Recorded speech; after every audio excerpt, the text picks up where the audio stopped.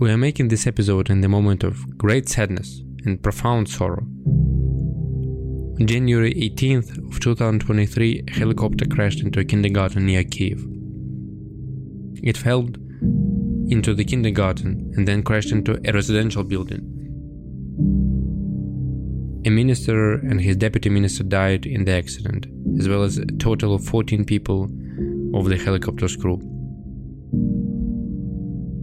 Right before that, 5 days ago, a Russian missile completely destroyed a part of the residential house at Dnipro. In those tragic days, many Ukrainians died and a great many more were injured. Of course, not to mention kids who became orphans for their entire lives. It is sad, but these tragedies only ensure that we cannot betray the memory of those killed by Russia's full-scale war. And today we will show you examples of how Ukrainians are finding the way to handle all this, and even find time for some optimism too.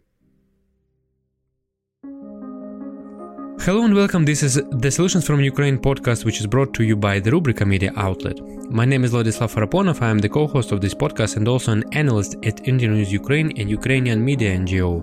And I'm joined by my colleague Anastasia Rudenko, who is editor-in-chief of the independent all-Ukrainian Rubrika media outlet. And before we start, let me remind you that you can support us at Patreon.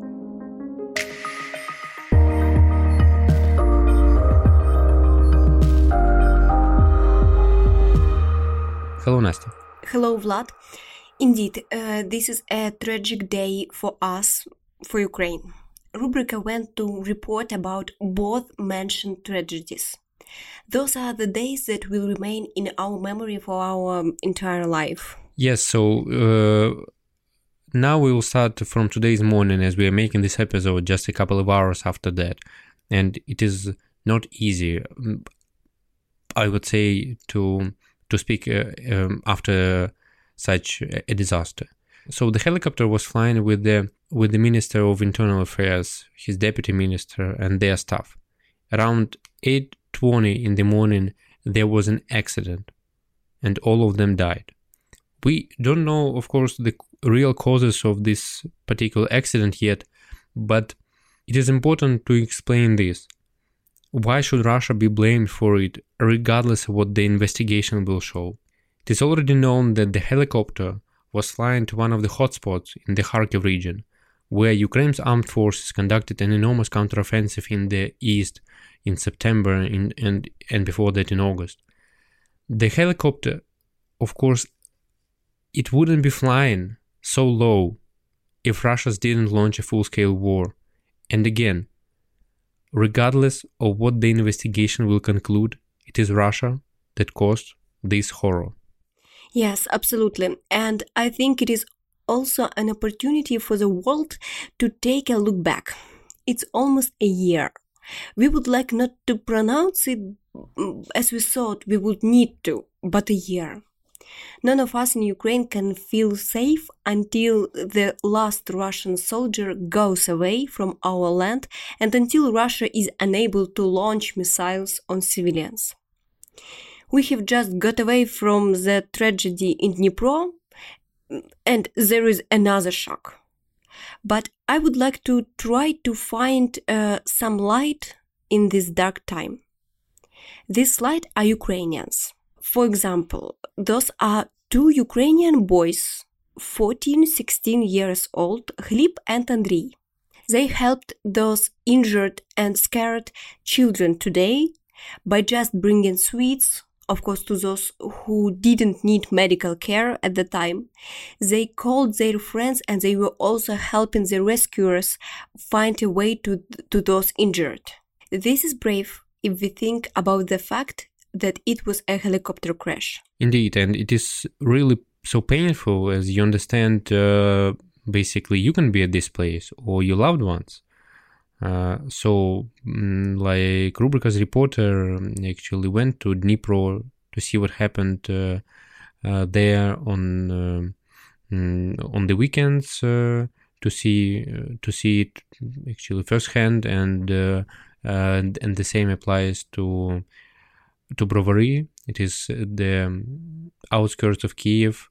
It is like around 5 kilometers, for example, like from the neighborhood where I used to live, and it is like it is really close to Kiev, and usually many people live there, but they continue work in Kiev. So they just go to the downtown of Kiev basically just for work, but they live, and normally their children, they go to the kindergarten there.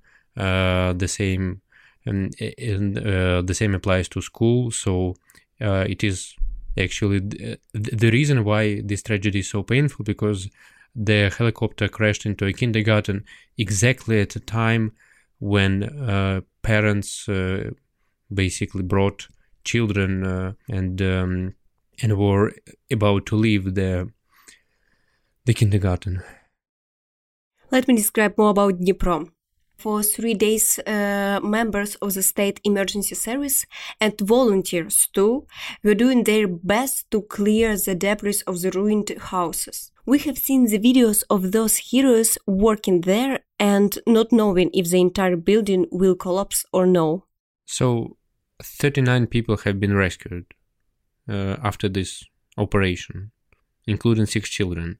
And Rubrika's correspondent reported from one of the points of invincibility where those who were injured due to the Russian attack on a residential building were placed. And so generally points of invincibility, it is the name created by Ukraine's authorities, is a place arranged by Ukraine's local authorities in cooperation with the central ones, where a person can charge a phone, can have some water, some hot water, some snacks and others. So in this particular case in Dnipro, it was a place where people were spending this critical time, and they had an opportunity to see a doctor, for example, there. So it really helped a lot to cure those injured after the attack on the Dnipro.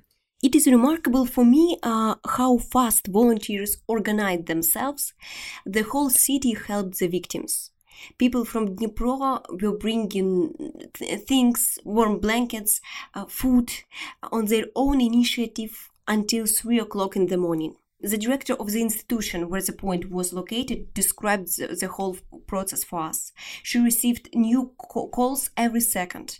People constantly needed help. Yes, and it is really important if we speak about the self-organization, that actually volunteers realized that if like a lot of people keep coming and bringing new stuff, that there would be a need to sort this, and it was basically one of the most important tasks for them at the very first moments.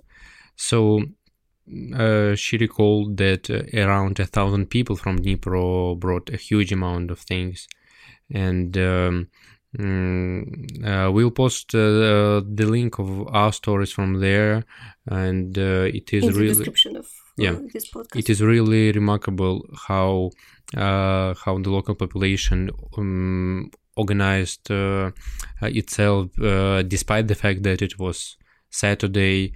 So this horror really touched all in the Dnipro, and also like a lot of people around Ukraine were helping those affected by this tragedy. And this story reveals how hard the rescuers worked. Uh, and Rubrica correspondent saw how even the heating point was organized by volunteers. Just next to the destroyed residential building, the volunteers of one charity local foundation, There Are No Strangers Children, set up a mobile support point for everyone who works at the skin. Rescuers, police, medicians, volunteers. Here, the rescuers could get hot food and drinks as well as to catch a breath. And Olesya, one of the volunteers, said us that we don't live even for a minute. And no, it's not difficult for us, because we see the eyes of people who are really struggling. Yes, and for example, Alexander, a Dnipro resident, he, alongside his friends, they set up a generator and started providing people with tea, snacks, right near the house which was destroyed. And he told us that they were shocked and really wanted to help the city services and the victims. So basically what they did, they just prepared tea, coffee, sandwiches, sweets. They helped people charge their phones and other important stuff. But more importantly, in my view, is that he basically set an example, a behavior that many others might follow, but of course, due to the stress, they were perhaps not able to do it so quickly.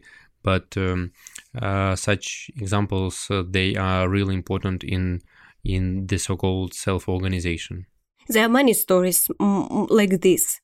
For example, a woman caught up in this building told the rescuers to destroy parts of her own balcony to be able to take her neighbors. I would also add that that one of the most popular banks in Ukraine, the only neobank in Eastern Europe, which is called Monobank, it collected $2 million during a couple of days, according to Oleg Horokhovsky, the bank's CEO, who is actually from Dnipro. And the bank itself gave around 5% of this amount. And it is really a lot, considering that it is winter, it is the country which is in the full-scale war, and of course such charity was important, but it was really impressive how fast people collected this amount of money. And basically the same accounts for some other victims. Specifically, people spread the word through the social media and started actually transferring money. Let me also add that Ukrainians demonstrated active self-organization while Russia attacked the most prominent university in Kiev and in Ukraine. On December the 31st, Russia shelled Ukrainian cities with particular brutality. Kiev was on the list of priority targets for the occupiers. One of the enemy rockets fell on the territory of the Taras Shevchenko National University of Kiev sport complex, and the blast wave mutilated all the surrounding buildings. Rubrica showed photos of the place where rockets fell. And imagine workers, teachers, and students gathered there on January the 1st, literally next morning, to clear the debris at their native faculties. By the way, the university opened an account and the funds go directly to the treasury. Together with the rector of university, Rubrica invites you to join the restoration of the institution. Official details can be found at the link rebuild.knu.ua. So, Vlad, what do those examples demonstrate more broadly? Well, in my view, it is another demonstration of how much Ukrainians really want to win, and that we are ready for everything to make this wish come true. But I'm not speaking here about territorial concessions. As British famous Prime Minister Winston Churchill said, you cannot negotiate with a tiger if your head is in his mouth. And all of that, I mean, we have been through as a nation, as a community, as a great society shows that Ukrainians are winning every day, and we just need more support to win faster. And of course, with fewer tragedies like in Brovary and in Dnipro. Not more. We don't ask so much, but it really costs a lot for Ukrainians to win, to withstand this aggression, and despite that we do not consider any other options as the victory. It is really hard to see the aftermath of this horror. That is why we ask you to become our patron on Patreon and bring our victory closer.